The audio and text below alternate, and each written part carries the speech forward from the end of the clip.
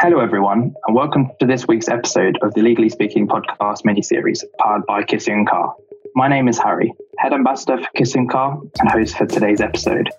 Today, I'm delighted to be joined by our guest feature, future training solicitor Adam Richards. Adam graduated from the University of Plymouth in 2019 before going on to study his LPC and LLM at the University of Law in Exeter. He currently works as a paralegal and will be commencing his training contract with a national law firm in March 2021. Hi Adam, thank you ever so much for joining us on today's episode. Absolute pleasure. Thank you for having me. No worries at all. Now, I wanted to start by asking you about your legal journey so far and your achievements to date. How did you find the application process when you were applying for training contracts? Well, it's a bit of a minefield out there. There's, lots and lots of firms. It's all about research. I think it's one of the key things. Find a firm that fits you. There are so many firms out there, whether it's a high street firm, national, international. You need to find a fit for yourself. So I think, work experience is key as well. Personally, I applied for 6 training contracts altogether, and they ranged from high street firms here in Plymouth all the way through to Magic Circle firms in London. It was a bit disheartening sometimes when you get an instant no. So, the London Magic Circle firms, I think a lot of them still tend to want Oxford graduates. I know it's getting a little bit easier, a little bit more diverse, but I think it is still quite difficult to get into those firms. I'm very, very happy where I am, and I'm very happy with the firm that I've got and looking forward to starting my training next year. Of course, great stuff. What benefits do you think having experience as a paralegal has with regards to securing a training contract?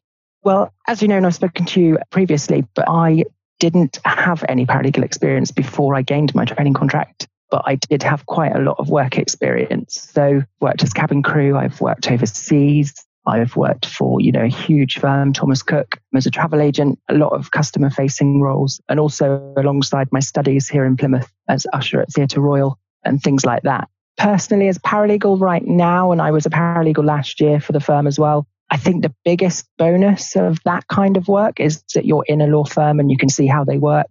You can talk to people, you can talk to solicitors. The bigger the firm, the more the people there are. But, it's a personal thing. So if you want a small high street firm, then by all means go for those. And I did get work experience in a small firm as well, just to see the difference. Sometimes it's not for you. Sometimes you'll be like, yes, this is the firm for me. So go for it.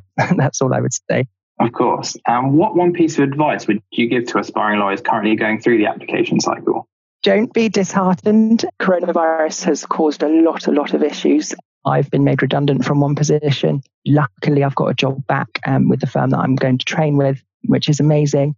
I don't want to sound too cheesy, but I always tell people to be themselves. It's pretty noticeable when people aren't themselves in interview and things like that. I've been at assessment days for British Airways, EasyJet, things like that. And it's obvious from the moment you walk in if someone isn't being themselves. So I think write some notes down, think about how you act, your mannerisms, and just shine through. I think, law firms are looking for people, not just machines. So be yourself, I think is my main point. For sure. Great piece of advice. Did you want to tell our audience what inspired you to create your own legal blog website and more about the work you do within this? I do need to do a hell of a lot more work on it. It's been a bit of a hectic couple of months for me personally with everything going on with COVID. I'm a part owner in a coffee shop here in Plymouth as well with my partner. So I've been doing a lot of business and things like that. My blog, I think my main reason for setting it up was, I saw yours and I saw how much great work you were doing, Harry. And I just thought that, you need to get it out there.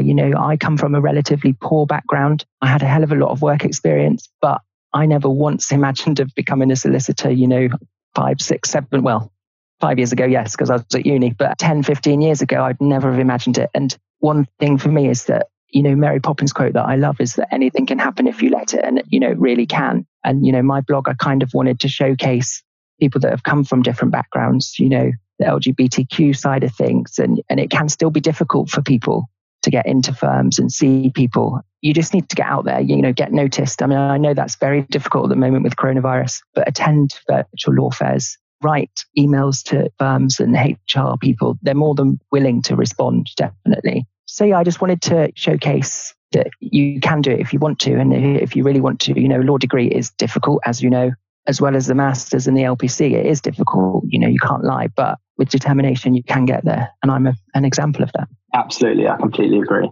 Now, I wanted to conclude by asking you something that I like to ask all of our guests.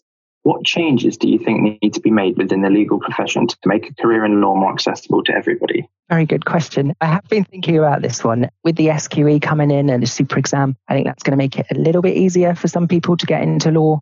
We still don't know how difficult those exams are going to be. I think there are some floating around of some questions that may be in them and things like that. I mean, it's some big changes happening in that side of things in the SRA, as most of you know, I'm sure. But one thing I would probably say is I think law firms also need to push on promoting things like CILEx, Chartered Legal Executives and things like that, because I was hardly aware of any of it before I started my paralegaling, and that is a way in. And I know some firms also have legal apprentices and they'll train you up without you having to go to university and being paid whilst you do it, which I think is amazing. So don't be put off if you don't want to go to university. You can still get there. For sure. Now, I want to say a huge thank you to our guest feature, Adam. It's been a real pleasure having you on and great to hear your insights alongside many of the things that you've learned throughout your legal journey. I wish you all the best for the future and good luck for when you start your training contract in 2021. Thank you, Harry. That's great. Thanks very much. Thank you all very much for tuning into today's episode, which brings a close to my Aspiring Lawyer mini-series. I hope you've all enjoyed listening, and be sure to keep a lookout for all the exciting things we have to come in the future.